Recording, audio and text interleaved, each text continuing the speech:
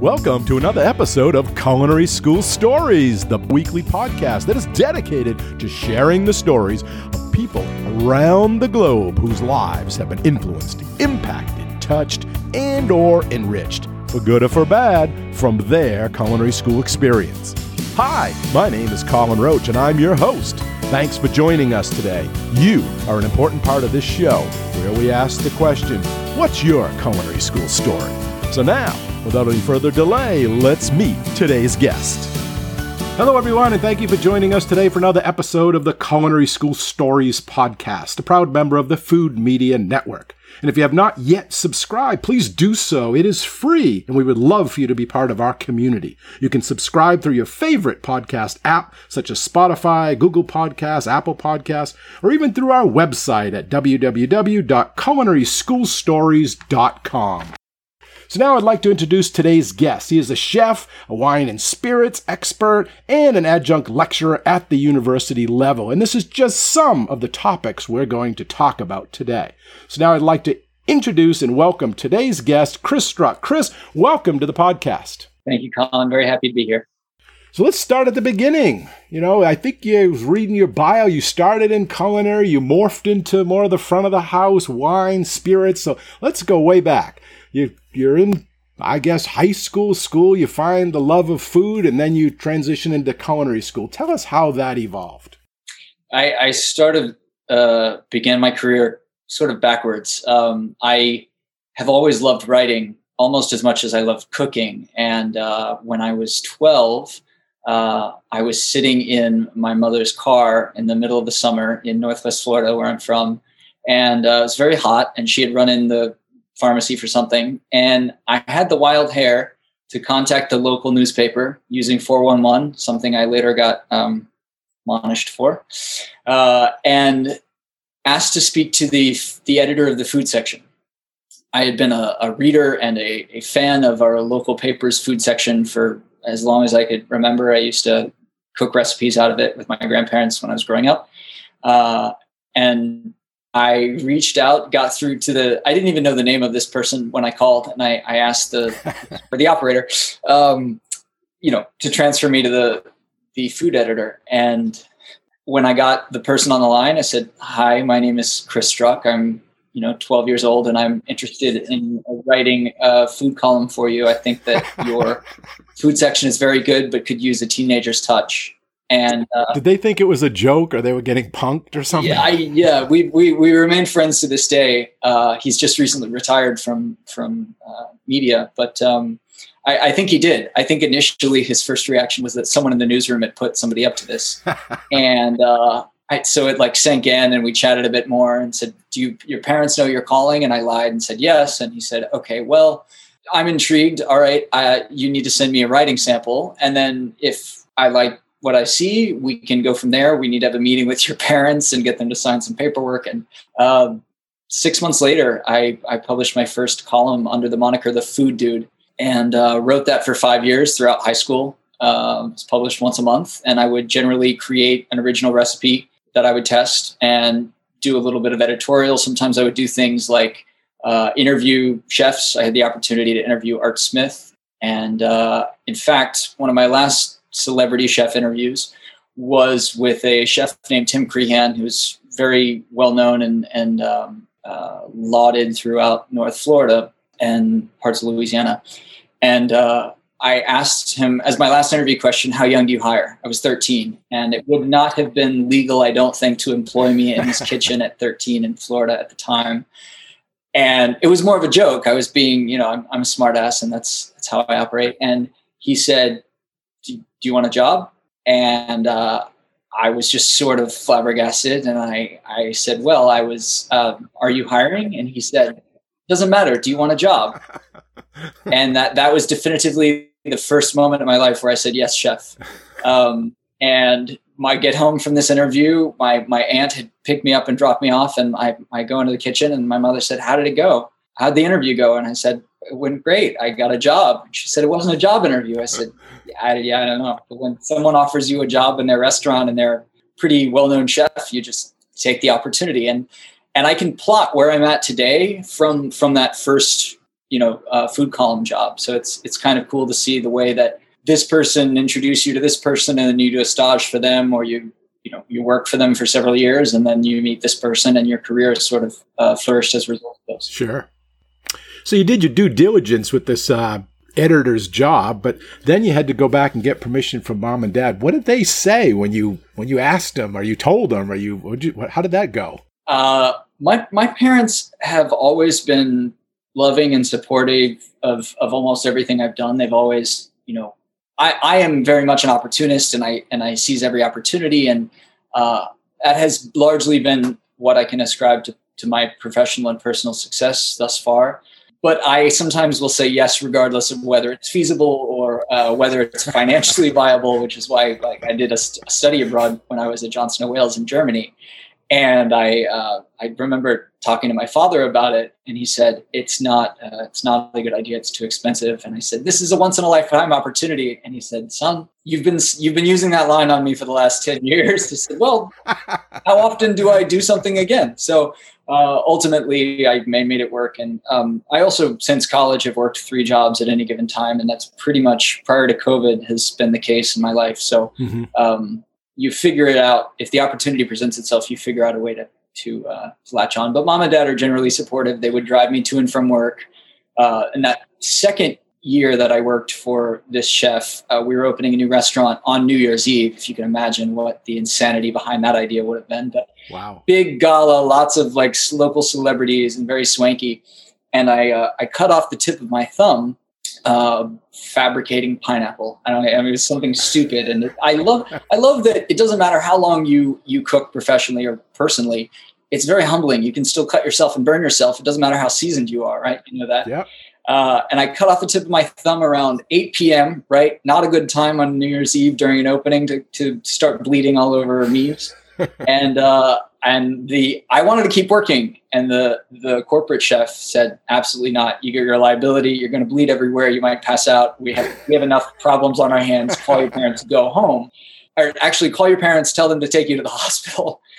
And I did. And my dad, I remember my dad, as soon as I got in the car, said, oh, you're going to be okay. And you know what? I'm happy because I'm happy for you because you injured yourself before midnight and we've met our deductible for the year. So this isn't going to cost you anything. And I learned that day that there's something called skin glue. And I'm not a huge fan of needles. And they instead of stitches, they just glued the skin back on the tip of my finger. It's a scar I still have today. And I begged my parents to drive me back to work so that I could keep working. And I snuck into the restaurant and sort of found one of the sous chefs who may have not known that I had been dismissed for the evening and said, okay, what can I do now? About 20 minutes to midnight, the corporate chef caught me in the kitchen and said, what are you doing here? I sent you home. I said, it's fine. You don't have to pay me. He goes, so he just, times were different then. He just resigned himself to let me. He said, you can't be in the kitchen. You can go change and mingle with the guests in the dining room, have some champagne, just get away from this workspace. You're a liability, but you can stay. Applaud you for coming back. Skin glue saves the day. That's right. Yeah. So, if at first you don't get permitted to work, keep trying by all means necessary. But the laws of our industry and the nature of our industry have changed so much from what you read about in Anthony Bourdain's accounts and Marco Pierre White's accounts. And I feel like my generation, I'm 30, was at the tail end of that. Mm-hmm. So I did see people do lines of cocaine on the line with dried penne pasta. I did have hot things thrown at me. I did hear every obscenity possible directed at me. I was sometimes subject to violence, physically, definitely emotionally, verbally abusive, etc. But that was on its way out when I was coming in. So I am thankful in a way that I got to prove my mettle to myself for being able to endure that, which no one should have to endure in a workplace. But seeing the way the industry is going now, for a lot of reasons, largely the lawsuits that have come as a result of that behavior, it's oddly wrong and nostalgic for those of us who started cooking when we did, to say, oh yeah, the good old days. here's what we can't do anymore, and for good reason. But boy, back then, if these kids today knew how well they had it, they wouldn't be complaining about how bad family. That's probably true of every generation, I'm right? sure. Telling the stories But in restaurant years, it ages you like dog years. 30 years old, my mind and body is well into my 70s. Oh yeah, yeah. So you've got your first job there when you're doing the interview, and then you worked in a couple others. What got you to go to culinary school? Something you got the bug at that point? You said, I got to go to school for this, or how did that happen? There was a vocational program that was running concurrent with my high school, and you could either do a traditional high school or the vocational program or classes in both. And so I finished my senior year taking the ProStart level 1 and level 2 through the local vocational school that was tied to my school district. And it was a feeder program from Johnson & Wales. So we had a rep from Johnson & Wales come and visit our campus. Bruce Osga, Dean of Culinary Arts at our campus, came once and hosted, I think, a competition. And then the scholarships that were available to me and the in-state scholarships through the state of Florida as a resident just pointed all ways to Johnson & Wales. I had been accepted to CIA. I was considering it, but that was maybe the one time that I ever acquiesced to my father's financial concerns and said, you know what? And as my dad jokes, I'm from Destin up in the Panhandle, and Florida driving is quite a miserable state to drive through. It's about 16 hours in a car from Key West to Perdido Key. He said, you picked the best culinary school for in-state tuitions and grants and scholarships, but still the furthest possible away from home you could possibly be. There is some logic to that consideration as well. Long state. So that was great, because I know they do have that ProStart program in a lot of states, and it is a good feeder program. So, did you get a chance to tour the school first or not? It was just enroll and then you get there on day one. I got to go down and tour with my parents. Global Master Chef Chris Wagner gave us our tour, which really cemented the good decision to pursue JWU, and really interested with the industry partnerships that the school had at that time, and the way the class was structured. And Florida really ought to be two different states in terms of the culture and the ideology. And being from the Panhandle, which is more deep south, and then moving to North Miami Beach, it was such a culturally rich opportunity for me that I recognized it wasn't just what I was going to learn in the classroom, but what I was going to learn among a wider peer group and in a new market. So I'm very, very glad I made that choice. Yeah, it is definitely diverse there, and, almost tropical in Caribbean, and, you get all the different groups that are there and the food and the cultures. So tell us about day one. So after you signed up, did you live in the dorms, I'm imagining? You get your knife kit, you're signing up for labs. Kind of take us what's going on in your mind. So if someone is listening and thinking about culinary school, what's happening?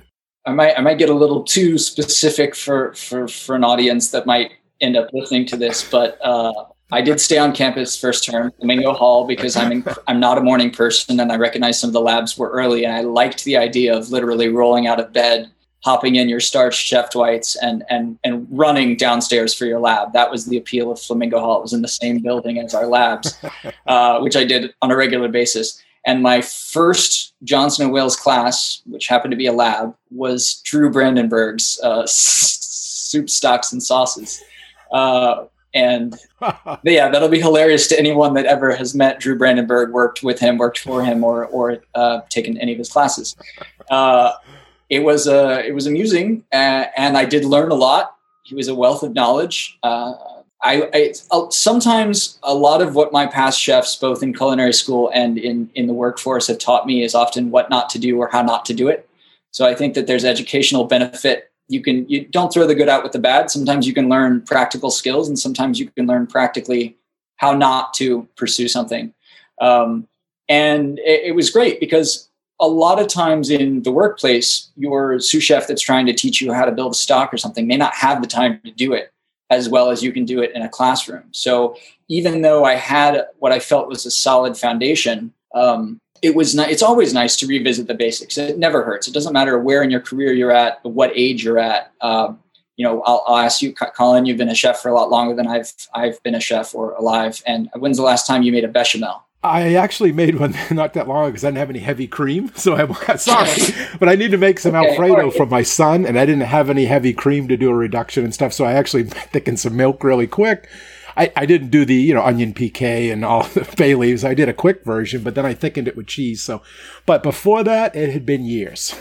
Right, exactly. But you could relearn how to do it a la minute, but it's in terms of just like, applying the philosophical, it never hurts to keep those motor skills well greased. So I really benefited from that class, and it is a foundational course for freshman curriculum. I think even still now, and it's great because everything is built off of that, composed dishes and other sauces and full courses. And I also had him for advanced garde manger in the 4-year culinary program. I elbowed my way into that. I was the last person admitted, and was able to take some classes before some prerequisites to get me to finish with the cohort. But that was incredibly valuable. It just was it's the best incubator for what a real catering operation would look like in an academic classroom. Now, you brought up a good point, interesting, that I don't think I've addressed on this show before, is how is it when you bring in experience to culinary school? Because a lot of them come right out of high school, and I've had guests on here before that had no experience. They walked in and it was like, whoa, first time in a commercial kitchen, and as an instructor, that's a certain way that you might address those students. But then you bring in students that, like myself, when I went to culinary school, I'd already been a chef, and I went there just for the piece of paper to get, some credibility, thinking I already knew everything, which I didn't, another story. But how is it when you go in there, yourself included, having all this knowledge, and then you're going through some basic fundamental remedial type learning, and how is that for your mindset?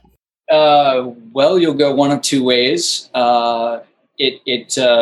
You can approach it humbly and use what you know to help out students in the class that may have never held a knife properly before. Or you can do it the way that I did it and just lord your knowledge over your classmates and try to use it to, appear more erudite and overconfident to get you dates. And I remember that same chef that gave my parents and I the tour, Chris Wagner, right?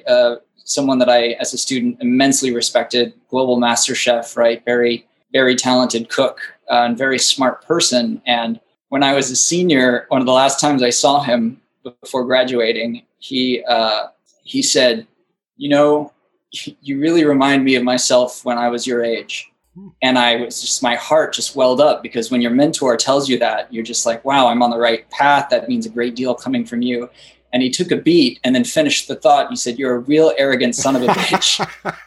and that will stay with me forever. So I would say that regardless of what you know, you may not know everything perfectly. And the more humble you are, the less likely you are to eat crow and to be made a fool. So that said, to your exact question, I mean, it did allow me to sort of organically find friends that had similar backgrounds and skill sets in the freshman cohort. And some of my closest friends today were as a result of that. It's like people that okay, we don't need to be shown how to brunoise 6 times. We got it. We're just going to keep doing it over here. And we can sort of talk about other food stuff that are interesting while we're doing this mise work, while the other people are a little bit more remedial. And there was no judgment there. It was just, it is what it is. And honestly, it sort of puts you at an advantage for opportunities, because Drew Brandenburg was a great example of an instructor who had a business outside of the classroom, where he would look at students that he had and said, okay, this person has potential or knows something or is trustworthy, et cetera, and extend a job offer to them. And so my first job in college was as an apprentice ice sculptor for the Miami Iceman. And boy, you didn't need a whole nother podcast for me to convey some of the stories of that work experience. But it is pretty cool to come home on, Christmas break or holiday break and say, yeah, I got this new job sculpting ice for money. And what, right. It's the lost art for sure, but it was neat to be able to hone those skills when I was. So you were there for 4 years. You got your 2-year associate, and then you got a 4-year bachelor's degree. And out of all that, did you have a favorite classes? Did you have ones that were the worst? Is there any classes you wish you had that you didn't have that were missing in the, the program or the curriculum? it was really personally heart-wrenching for me to see the end of the C4 program. So at Johnson & Wales, there was a 4-year culinary program. As I said, I sort of slid into, even though I was past the cutoff class for admission. And then there's a food service management degree, with a 4-year degree with concentrations that you could. And one of my concentrations was beverage service management and sommelier studies. But so I actually got 2 bachelor's degrees during my 4 years there, because I had some credits from Votech that transferred over and some AP credits. Of the advanced level, the senior level P4 class, I think that the class that we did with Brandenburg, the advanced garde manger class, was super valuable. A lot of that is dated, and a very specific skill sets, like working with aspect that aren't commonly used today.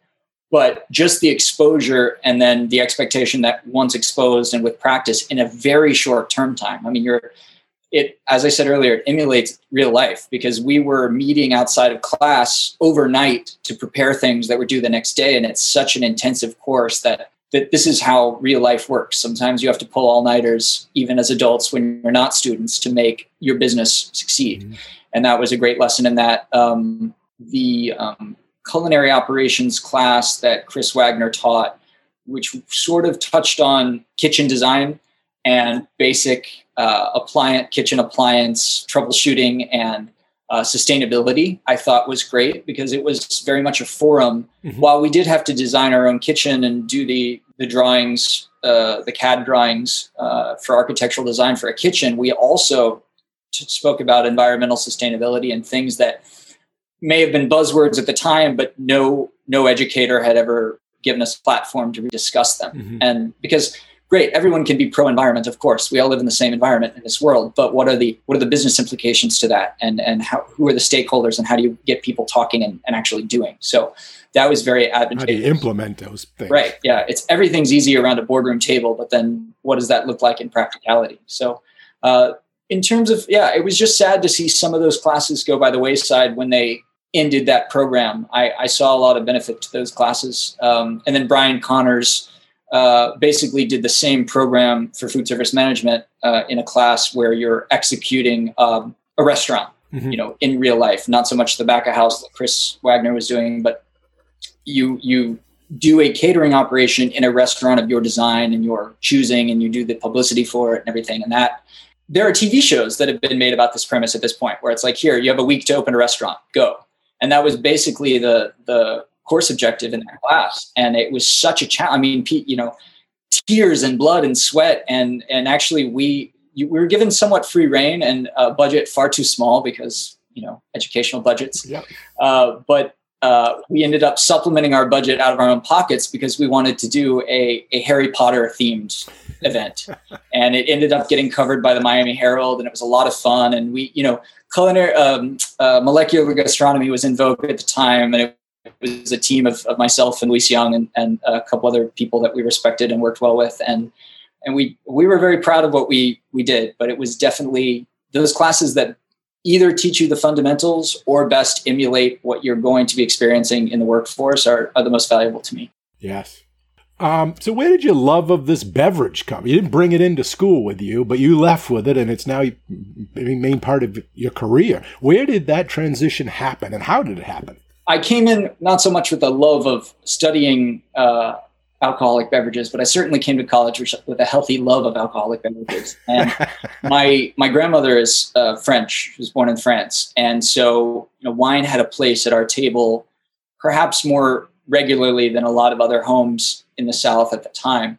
And my parents used to love to entertain. They used to have very big parties where they would provide alcohol, and then people would bring it. And eventually they amassed like 2 wine racks full of wine. And sometime in high school, my best friend and I would wait till they'd go to bed and parse. We would very strategically pull bottles so as to appear to just thin it out without ever raising suspect. And I never brought this up to them, but I've got to wonder if my parents ever saw the light on in our room and, discovered some cork bits or someplace in the house, that they must have thought that my best friend and I were lovers or something, because we would lock the door and like turn the lights down and be very quiet, but there would always be, wine glasses that needed to be washed the next day. So I don't know what they were thinking.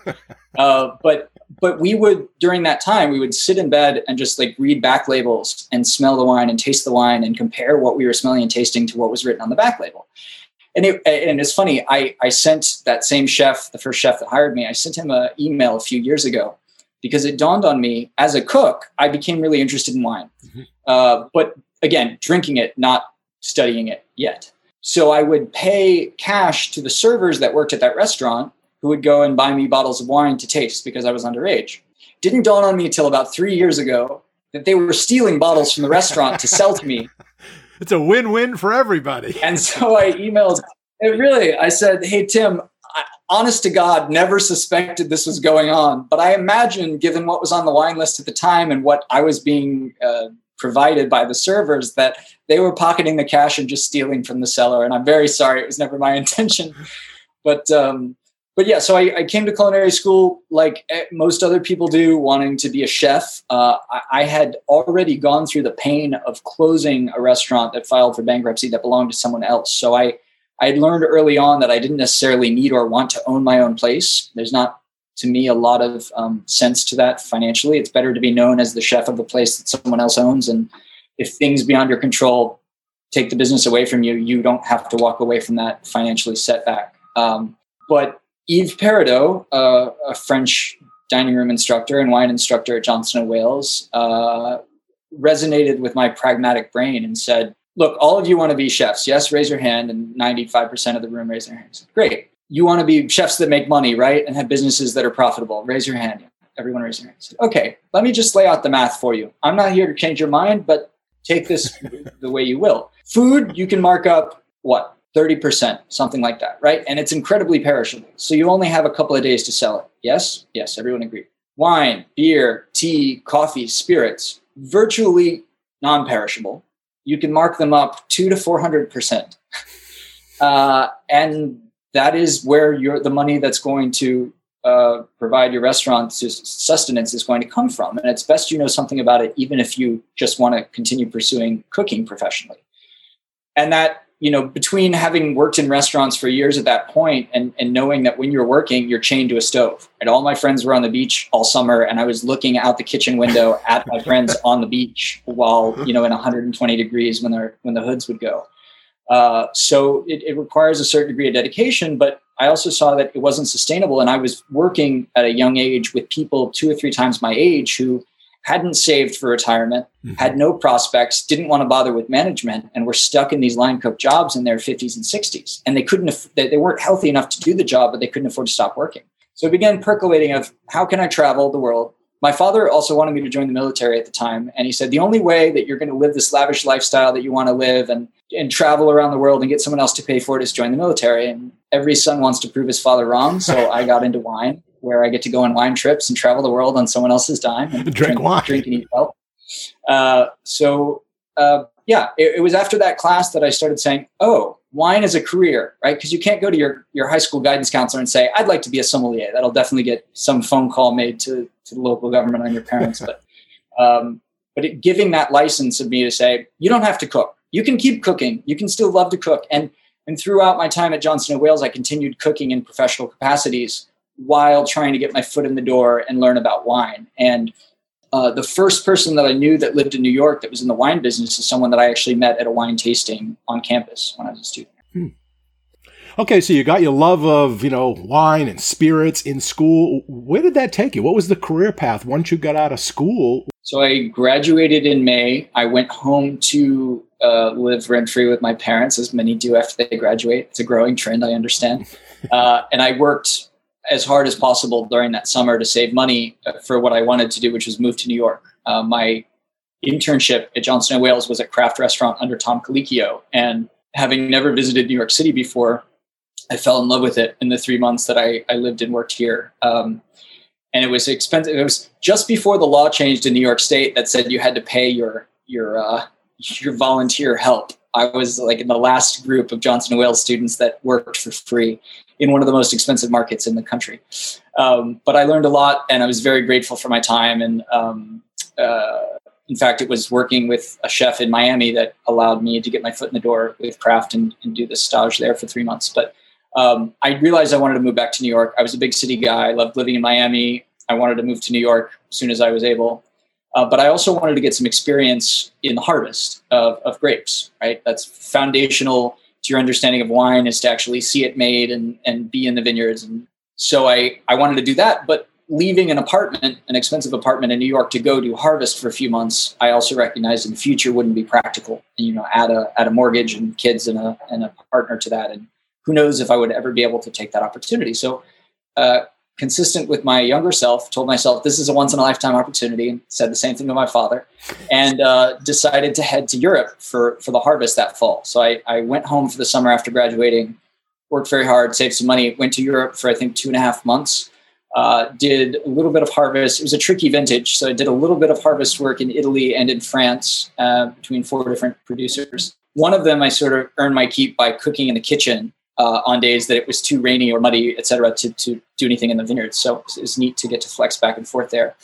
And then returned, stayed home for the holidays, and then in the middle of winter, moved to New York City a little over 8 years ago at this point. And even though I had been given some wonderful advice from the president of our campus at the time, Lorene Chant, during a listening session that we had together, she said, I just want to remind you, it's a lot of great information you're giving me, but we were given one mouth and 2 ears for the express purpose that we speak half as much as we listen.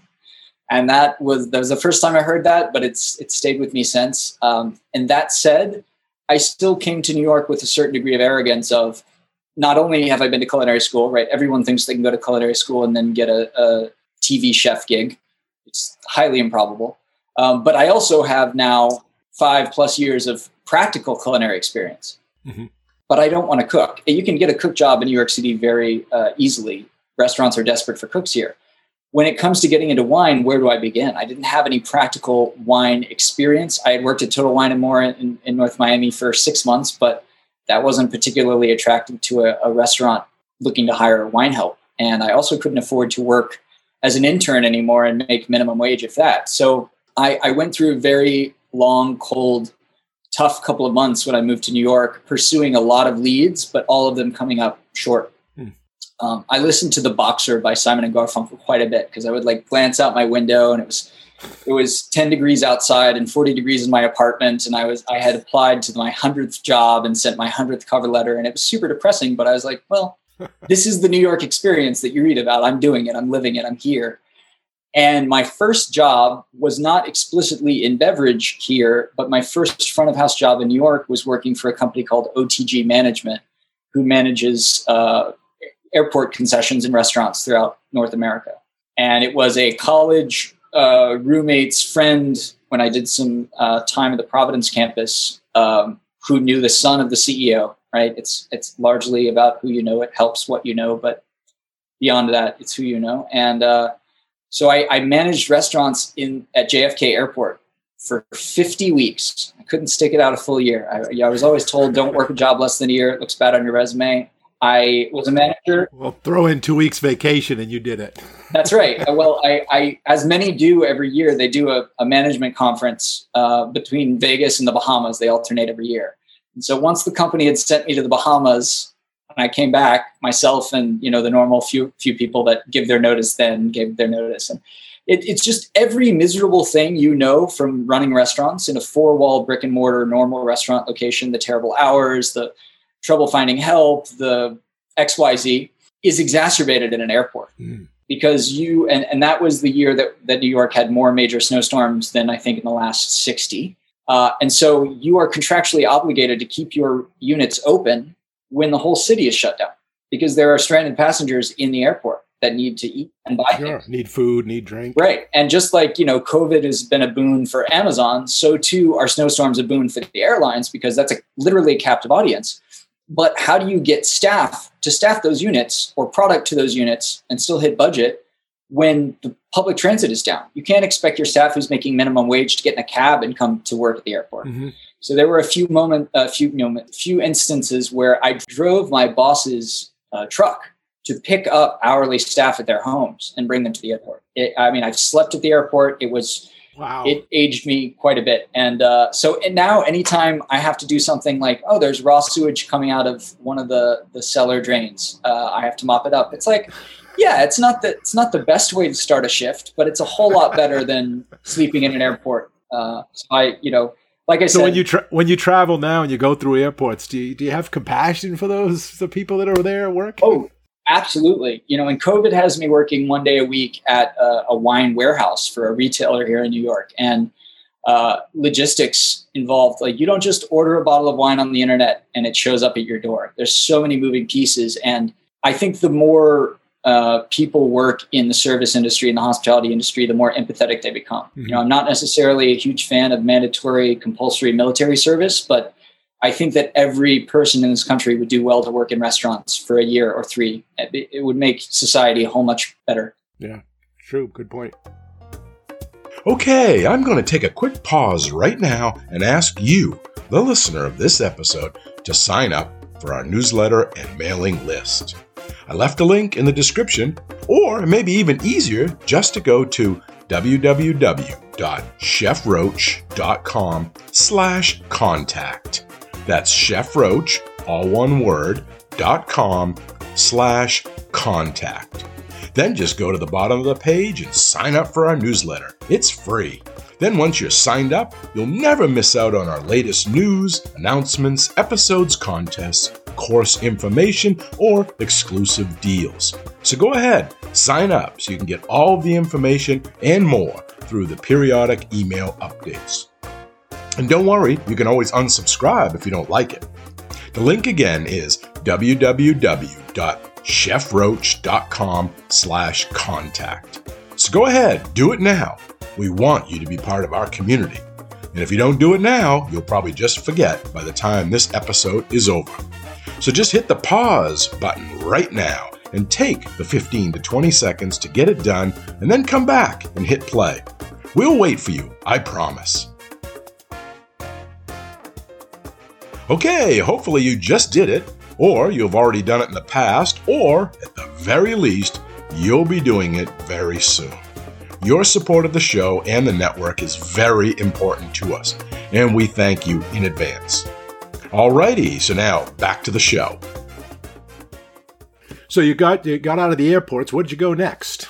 Well, I had social media really has evolved and it's snowballed in its evolution, right? It keeps evolving faster and faster and faster, and there's all these new platforms. And I was still on Facebook at the time, hadn't transitioned to Instagram yet. I think I was on Twitter too. And one of the odd secrets to my early success in building a network in New York City was to, with reckless abandon, start friend requesting people that I treated Facebook like LinkedIn. I don't think LinkedIn is very well optimized for people in restaurants and hospitality, but I treated Facebook as, this is only me professionally. I'm only going to post professional photos and work stuff on here. This is my LinkedIn. This is my profile. This is how I want to present myself dynamically to the world beyond just a resume.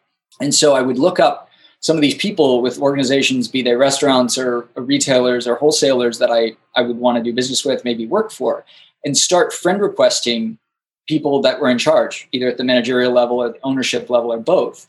And, once you have a critical mass of friends in common, even if someone's never met you, they're likely to add you or to accept your friend request if you have 100 friends in common. You can't be that bad a person. These other people have vouched for you. You're not a total stranger.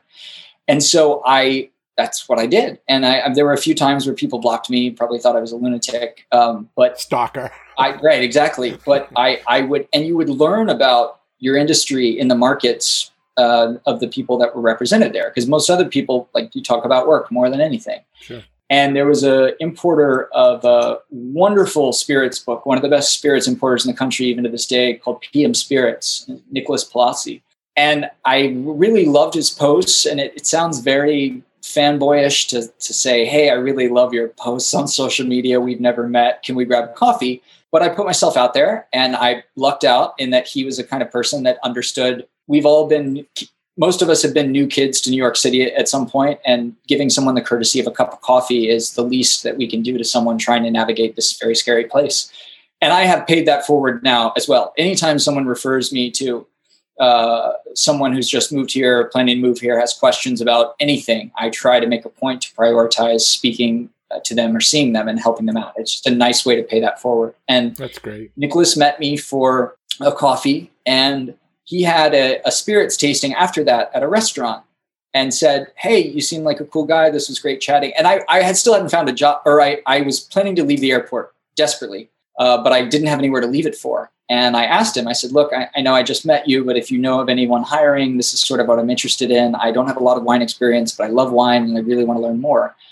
And as it happened, he had just started talking to another French person who was opening a restaurant in New York called Racine, and was looking for kind of a number two. And I ended up getting that job after a few months of talking and interviewing things. And that ended up being one of the most famous places in New York City of its time. It still exists today, thankfully, to drink wine. And I just would have never guessed that. Had never heard of the Racine in Paris. It's been around. There were two of them. They've been around for a long time. I had heard of them, but never been.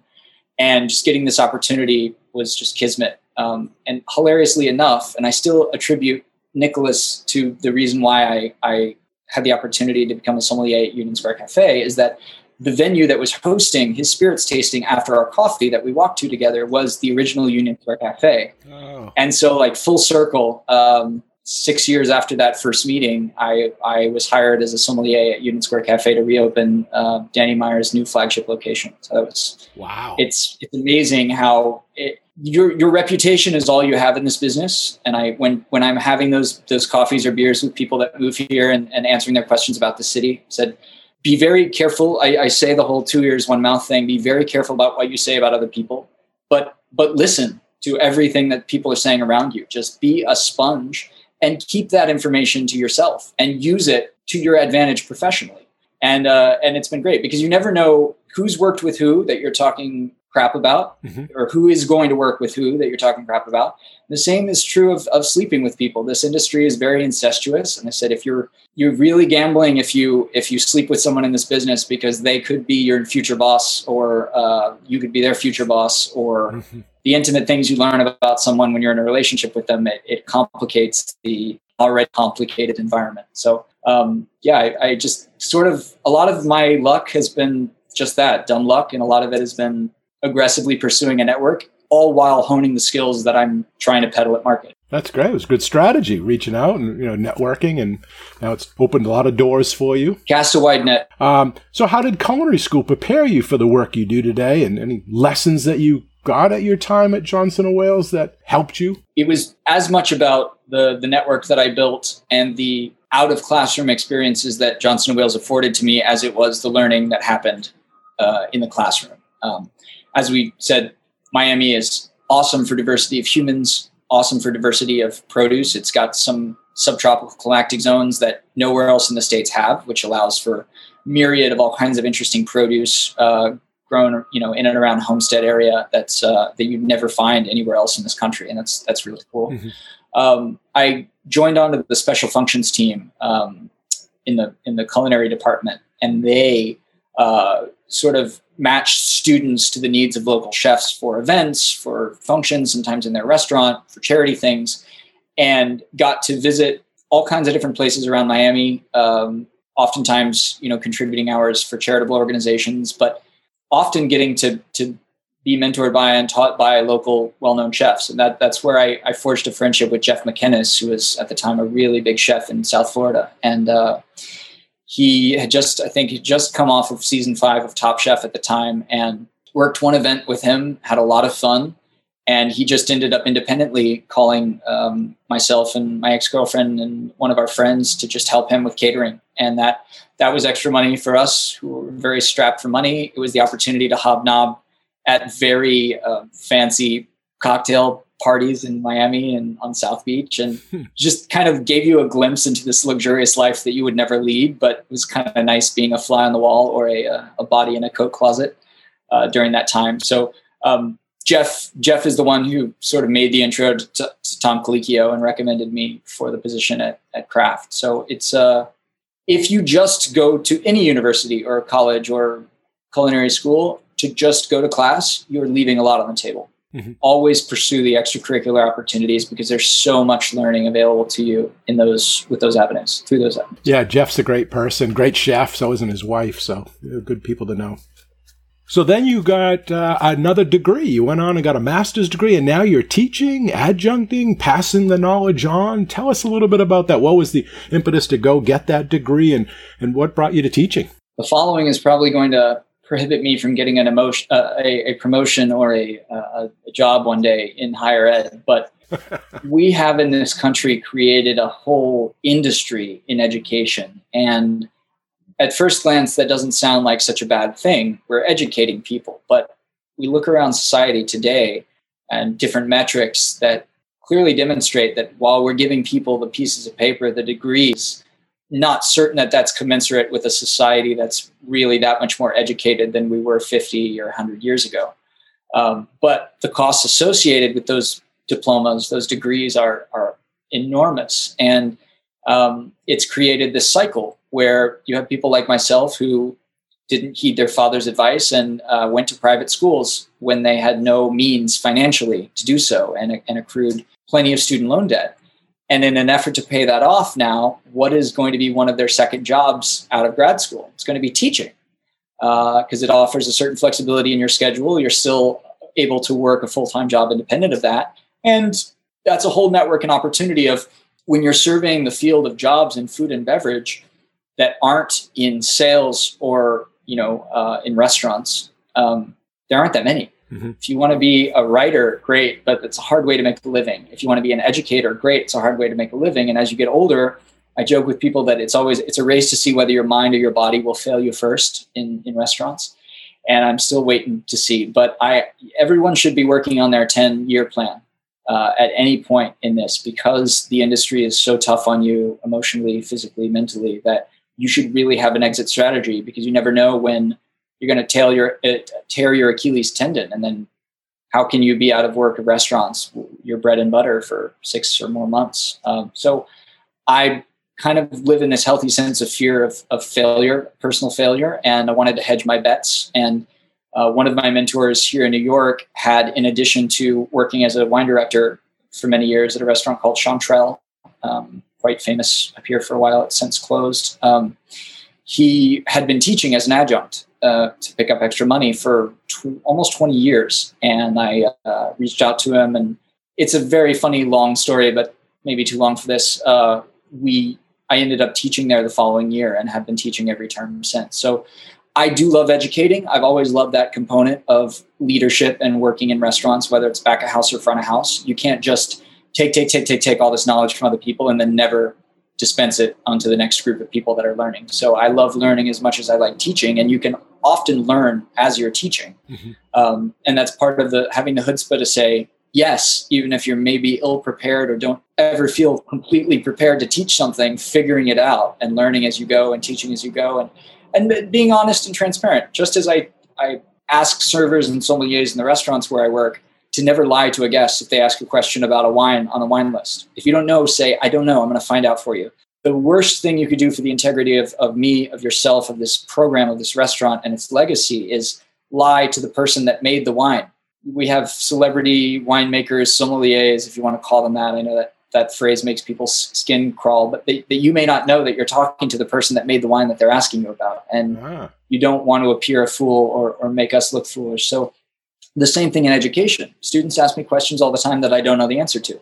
I find out the answer for them and I bring it to class the next time. And I think that as I've gotten older, thank God, I have failed enough times to underscore the importance of humility. And I try very hard to, with any successes that come, recognize where I've come from and how much farther I had to go, and cut people the slack, knowing that everyone's on an individual journey in their life, whether it's their educational one or their philosophical one of humanity. Life is hard. We all deserve to cut each other some breaks. You talked about education there and some of the problems with higher ed and education in general. Where do you see culinary schools going in the future? I mean, now there's a lot that have closed: Cordon Bleu, Art Institutes, Johnson & Wales, Miami, Denver, New England Culinary just recently announced. So there's a lot more closing. How do you see that evolving? Does it need to evolve? Does it need to change? I am not informed enough about I used to be, about the origin story of Johnson & Wales in introducing the culinary arts into their programs, and why that decision was made. But I think that the nature of a culinary program, educational program, is already an expensive one because you have those high perishable ingredients that you have to buy to teach people technique. You don't necessarily want to buy the highest end of ingredients either, because there's a very good chance that your student is going to burn them or overcook them or, some way foul them up because they're learning. So I always wondered how my colleagues, my roommates and things that were taking other Johnson & Wales programs felt that their tuition money was, they were getting the most bang for their buck because they didn't have the costs associated with their program, at least in my mind, that ours did. And I don't know that universities need to be dabbling in culinary arts beyond like the academic and maybe offering a class or two in relations to a greater humanities program. I think that culinary arts schools, and this is a challenge with funding and accreditation and FAFSA and qualifying for federal aid and certain government loans. But while education will never hurt someone, there are certain things like advanced math classes that don't necessarily benefit you if your goal is to really just work in a kitchen. I mean, when I pursued an MBA, again, very pragmatic, I never wanted to be the person that was pursuing a master's degree while raising a family, while working a full-time job. I had worked with plenty of these people and I thought they were out of their minds, and I'm not that strong or organized a person to do that. So I sort of raced to my master's right after my bachelor's because I wanted to get it done. And I was recognizing that in the global market and employers are considering a master's degree to be the new bachelor's degree, which is not necessarily something I agree with. So in order to be competitive, I recognized that I wanted to get a master's degree and I wanted to get it sooner than later. So I think that if you'd figured out the funding component and the cost to students component, that there could be some fantastic culinary programs in the state that are more vocational and less accredited through university accreditation for degree granting. I mean, we just need to change. We need to shift the paradigm in society that the expectation to be an administrative assistant is that you have a bachelor's degree. It seems very arbitrary. I've never met someone that demonstrated a skill set where, without knowing of their formal higher education, I can say, oh, based on your performance, I can tell that you have an associate's degree, or I can tell that you have a bachelor's degree. Even based on the way that they do math or English, it's like you can't make that assessment based on someone's performance. Their performance alone is what demonstrates their worth as an employee. And we need to reel in these requirements for a bachelor's degree. This is absurd. We don't need degree requirements for certain jobs. Certain jobs, fine, but many of them that I see degrees for, it's part of why I've actually waiting to hear back from NYU. I've applied to a PhD program in the fall, is because I'm looking at my 10-year plan and the possibility of wanting to live and work abroad. And adjuncts, the expectation is that you have a PhD now to be an adjunct, which I think is insane. But because we've started this wheel in motion and we're graduating way more credentialed people than the job market can hold, it is very much an employer's market, and they can demand a doctorate if they want to. And there are plenty of people with superfluous doctorates that can therefore be put at the front of the line, regardless of how well they can do the job that's advertised. And you mentioned your dad when you had those conversations about public versus private. I mean, look at NYU. I don't know. I think they're like $70,000 a year tuition. What about a public school or a state school or going to culinary school at a community college? How do you see that? Again, I actually sit on an advisory committee for a community college in New Jersey that has a hospitality program, and that is a constant conversation of our students are this, and after our program are likely to do this, and where, and what will be expected of them, and what do they need to learn, and how do we weave in the maybe fun culinary courses amidst the core courses that they have to take for the degree.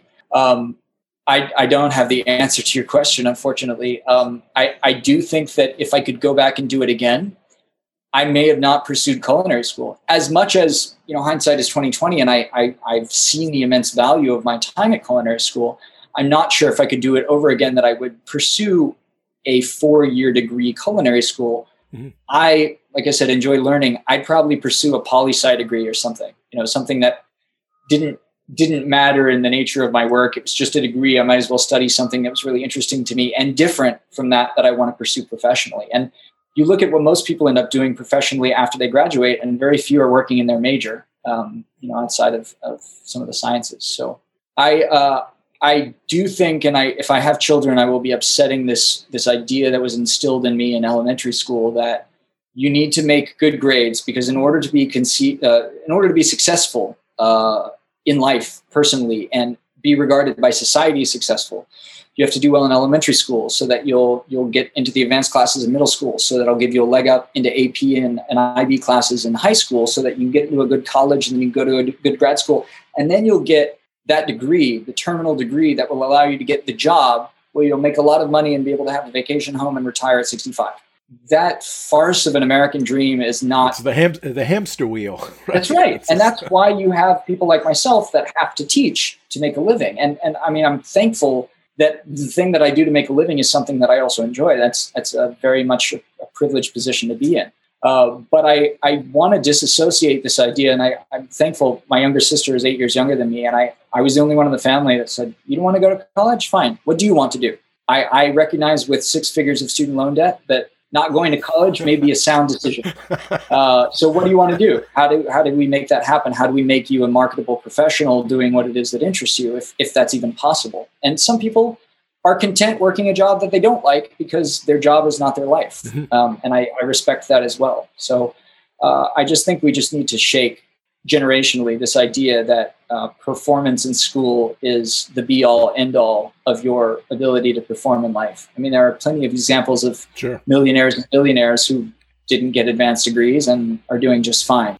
Let's take this one step further then and talk about, from the industry point of view, what are the issues that you think need addressing the most in our industry and to make it better in the hospitality, the restaurant, the hotel business?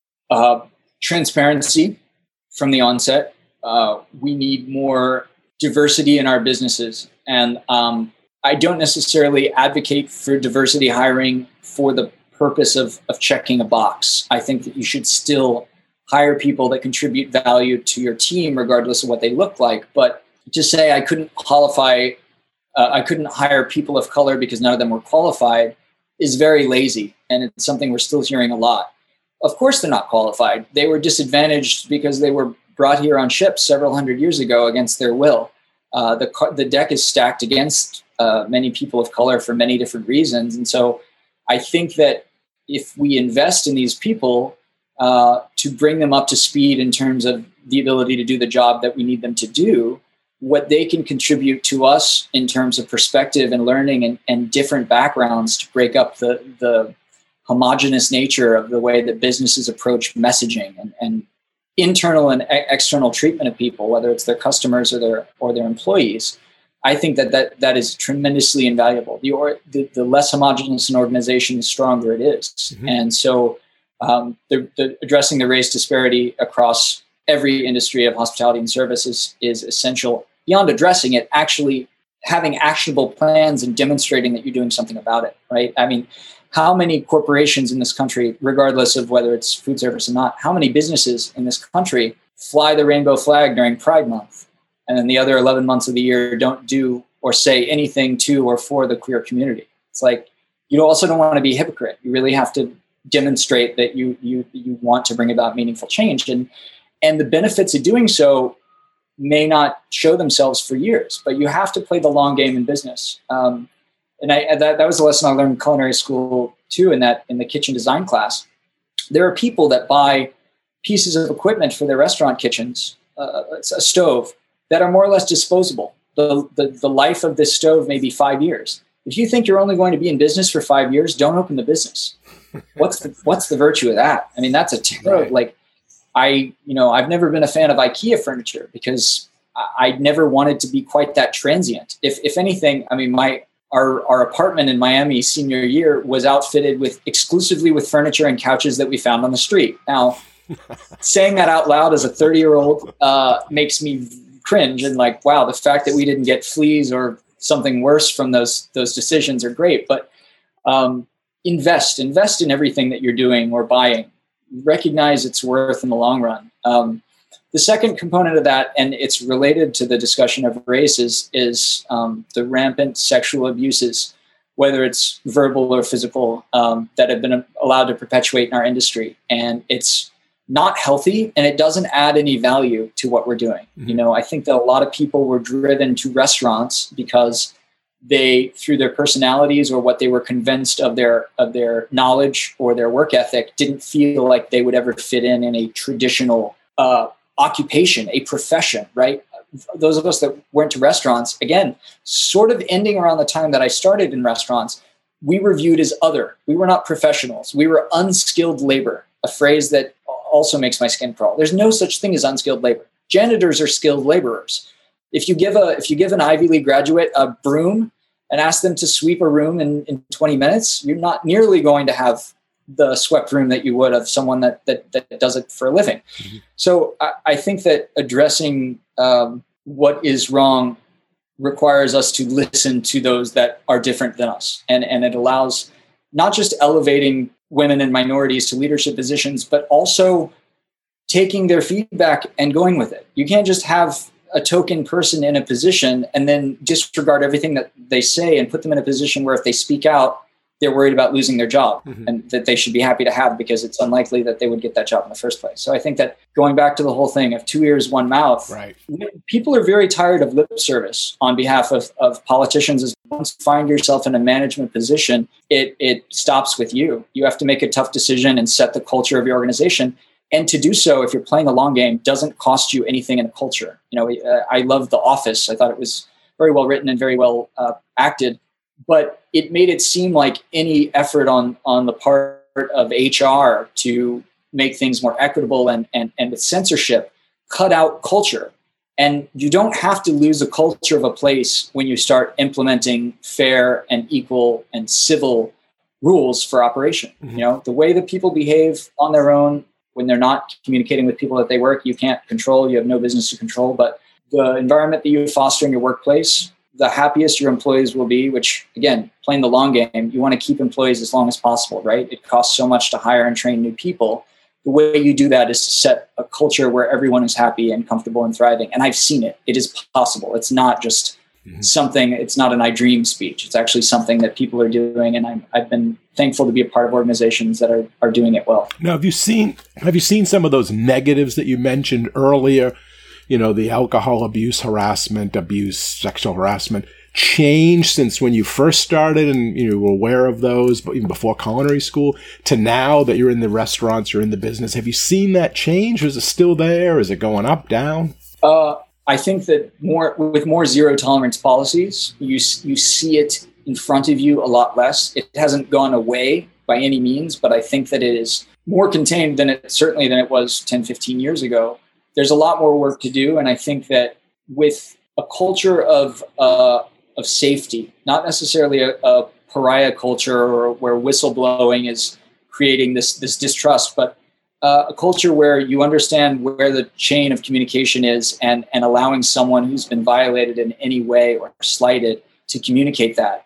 And what I've loved seeing in these, one of the ways that people try to remedy these problems compounding is a clear channel of, if you experience discrimination, harassment, et cetera, you go to this supervisor. If that supervisor doesn't do anything, you keep going up. And there are organizations where the top of that chain is the CEO, and here's how to reach them, because that's how seriously you take it. We're all individuals, we're all human, we make mistakes, we make poor judgment calls, but an organization can't just shrug it off and say, well, we weren't aware of that. Your manager, your direct supervisor didn't report that to us. So having transparency and clear, open lines of real communication is the only way to fix this and guarantee that we are fostering a culture of the future where we make it clear out of the gate that this is not acceptable behavior. Yeah, good points. So it's hard to predict the future, but where do you see the industry or the future of this industry going forward? I mean, now we're still in the pandemic, still got COVID going on, but on the other side of it, at some point it's going to, emerge, come out of it. Where do you see the industry then? Where do you see it changing? Do you see it's going to be the same? What are your thoughts on that? I think that we're moving, we're kind of moving backwards. I don't want to say that, but we're definitely, history repeats itself. And if you look at the nature of restaurants popping up in Paris, for example, and throughout France, following the end of the monarchy there, and you look at how African Americans in the United States sort of started catering, very successful catering businesses here, and got this idea that catering and banquets and events and offsite and onsite. I think that restaurants, coupled with the damage that COVID has done and the very loud lack of government aid that we're not receiving, seemingly, that this idea that chefs started doing a few years ago of pop-ups is going to be more normal than even four-walled brick and mortar restaurants, because there's overhead to consider. And I'll speak in New York City, our laws allow landlords, really disincentivize landlords from offering affordable rent to people or even having their storefronts filled at all. And you've created pockets of ghost town in the city where if anybody was able to fill that address, it would be corporate America. And when corporate America says, no, this isn't worth it anymore, then no one else is behind it because they've set the bar for what rent the landlord can fetch. So what is the virtue of a restaurant with the same chef and the consistency? Well, I come from the Danny Meyer school a little bit, where I do recognize the familiarity of a neighborhood place, even if it's an international destination where people come and they're looking at the Maslow hierarchy of needs. Their needs are met because they want a warm bowl of pasta and a friendly smile, and just to be treated civilly in a city, in a country where civility seems to be a thing of the past. So I do recognize that hospitality is going to be more and more important than the transactional nature that restaurants have gotten to. I think that has come to a head, and the value of hospitality. And I think you'll see it in customer service as well. Companies that are reinvesting in people to man phone banks where you can call American Express and speak to a human in a reasonable amount of time. That is going to be the differentiator between you going with that business and another business, because you're a human being that wants their problem resolved by another human being. You don't want to navigate a phone dialing system. You don't want to be on hold for an hour. And taking that and injecting hospitality again into what could be very transactional with pop-ups is going to be the thing that gives sommeliers, general managers, wine directors, chefs their staying power in a culture. And what that does to the accolades, the James Beard Awards, the Michelin stars, it's definitely going to, they really should be reimagining and rethinking how they outline the criteria for these awards. But people have short attention spans. And if you can get that same hospitality and occasionally some favorite dishes that you crave from an institution, it doesn't matter if that institution resides in one address 7 days a week, 365 days a year. So I think that we're about to become more transient, but those that will make that shift well are going to be those that underscore the importance of hospitality. I agree. I think customer service is so important, and it's been on the decline. I mean, all business is not just hospitality. I see it, when I go as a customer to give my money to someone, and the customer service is, I don't know if it's just not there or it's not been trained, or, one place I do see it and it's noticeable, and I think other people have too, is like Chick-fil-A. I don't know what they're doing, but they have it. Their people are happy. You feel like you're welcome there. You feel like you're wanted, and it's a chain, so it can be done. And I guess it's just management of the corporate culture. But other places, from the dry cleaner to, where you get your car repaired, to restaurants, the customer service is really suffering in a lot of areas. And hopefully it does come back, because it is a differentiator where you're going to spend your money, where you're going to give your business and patronize them.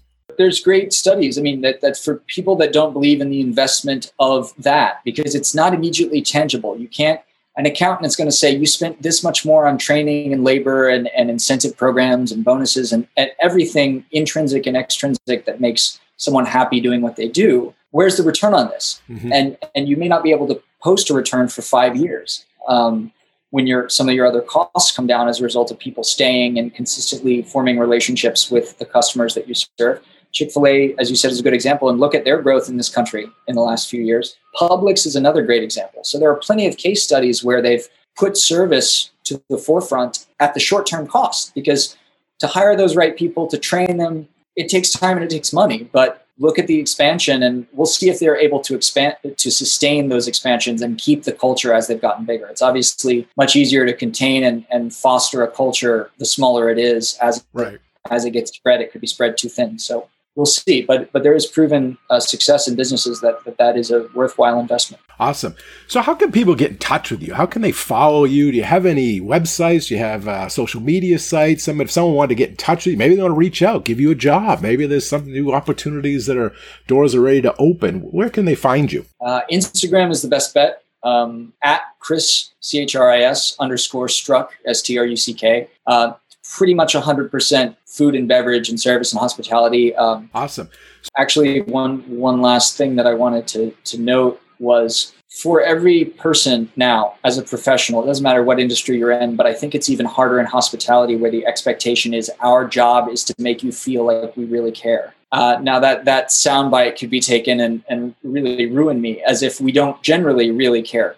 Most of the time we do. Sometimes we have to fake it, but that is what makes us hospitality professionals and not just empathetic human beings that are members of your family. So where does the individual and the organization that employs that individual draw the line in the sand with political philosophy in terms of who they will serve and who they won't? I think that is a really interesting question looking to the future, because one argument could be made of, you're in the hospitality business, your job is to provide hospitality and not to discriminate against anyone, regardless of their politics, regardless of how they look, how they behave. The other thinking is, you have to take a stand somewhere. If someone is vocally opposing human rights things or contributing money to propagate anti-human rights causes, and they're known for this, what human being, what entity run by humans for humans, what is their worth if they don't take a stand and say, I'm sorry, you don't align with our beliefs? You have to sort of play God, and it's not an enviable position for owners and managers, but there's so much uncharted territory in hospitality. I'll give you another quick example. When we were going to reopen Union Square Cafe, I was incredibly proud of this conversation coming to light.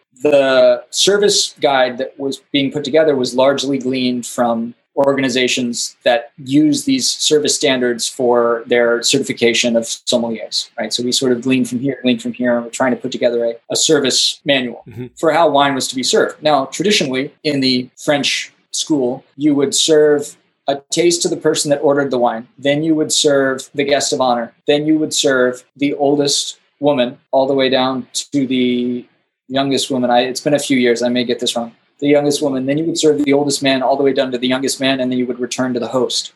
With these metrics, if you had a table of 8 people, you could conceivably have to go clockwise around this table 8 times before you were done with wine service. Explain to me the virtue of that. There isn't one. Beyond the fact that it would take far too long to serve a bottle of wine, and no one sitting at that table gives a damn that you've circled their table 8 times to properly pour in the right order, is the question of that puts that individual, me, the sommelier, in the position of not only assessing someone's age, which could get dangerous and offensive very quickly, but also someone's gender.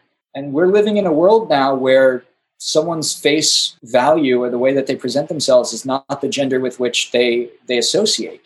And how inhospitable for that person would it be if you decide that person's gender incorrectly just based on the way that they're presenting? So how do we, on one hand, be considerate of everyone that walks into the door to the best of our ability, while on the other hand, and I had this conversation with someone that used to work at Union Square Cafe, who's now a general manager and wine director in Dallas. Yes, ma'am, and no, ma'am is still very much the expectation culturally there. And again, you have to make the decision whether it's a yes, ma'am, or a yes, sir, based on the way someone looks, unless you know them personally. But to not include that verbiage is to not sound professional, and you're not giving the hospitality that those people recognize. So imagine in one of the crossroads of the world, New York City, where you will have those Texas diners and you will have transsexual diners and some transsexual diners from Texas, inevitably. You're put in a position that we as restaurateurs have never before had to be put in. We are serving a less homogenous dining room with a less homogenous staff. And with that comes both challenges and opportunities. And the best way to address them is to identify the teachable moments and to have continuous dialogue with those groups to find out, how do you want to be treated? How can we convey hospitality to you instead of inflicting our idea of hospitality upon you? And that's murky waters that we're all going to navigate to different degrees. But you can't talk about hospitality without talking about how you're going to make people feel when you serve them. And you can't consider how someone's going to feel until you try to put yourself in their shoes, which is very hard to do when they're different than you. Good point. So as we come to the end of our chat, before we wrap up, is there any last minute advice that you could share with the listeners? Any guidance that you could leave with them? There's a reason that we have 2 ears. There's a reason we have 2 hands. There are very few black and white, yes or no, cut and dry, binary answers to the questions that you'll be faced with as you get older. And instead of trying to pigeonhole yourself to be someone that you think you want to be or need to be, or that someone has convinced you that you want to be, look for more consensus. Look for the value in blurring the lines and drawing from that information. So I'm not saying discount what your parents want you to do professionally. Take it under advisement, but also seek advisement from people that aren't related to you. Look for mentors and lean on them to help guide you because they have experience that you don't. And then be prepared when you reach a certain point to mentor others. That is the secret to the longevity of humanity, is that we're all helping each other out with what we know, because you don't know everything, but you know a lot more than maybe people behind you. So keep an open mind. Keep your mouth full of food. Don't talk when your mouth is full. And it was great that you offered that if anyone wants to, is coming into that area, that maybe could reach out to you, that you could give them some guidance, and that you're opening yourself as a mentor, or at least someone to give advice. That's really key. And it's setting the example. I mean, beyond just people that I knew that met me for beer or coffee when I moved here, I have cold emailed the 2 past wine directors of 11 Madison Park. Didn't know me from Adam, and both have taken time out of their busy schedules to meet me for coffee. So if they can do it, if the wine directors of the #1 restaurant in the world can find time for someone that they don't know to help coach them, humble yourself, carve out the time, and you never know. You may be out of work one day, and that person that you took the time for now, it's an investment into your future later. You never know how the cards are going to fall. Very good. Thank you. So that's just about all the time we have for this episode. And I want to first thank you, Chris, for coming on the show today and sharing your culinary school story with all of us. We really appreciate your time, your insight, and your honesty. Thanks so much, Colin. I really appreciate it. It was great talking to you. Take care. Bye now. And a big thanks and appreciation also goes out to all of you, the listeners. We hope you enjoy the show and this episode. You all are a big part of this show, so please let us know what you think. Your comments are always welcome, and they help us in making the best show possible. You can email them to culinaryschoolstories@gmail.com. That's culinaryschoolstories@gmail.com. Or even leave us a voicemail at area code 207-835-1275. That's area code 207-835-1275. And if you like the show, we have a big ask of all of you, and that is to share the podcast with everyone you know, and to give us a positive rating and review on Apple Podcasts. Okay, until our next Culinary School Story, take care and be well. Bye-bye. Culinary School Stories is a proud member of the Food Media Network.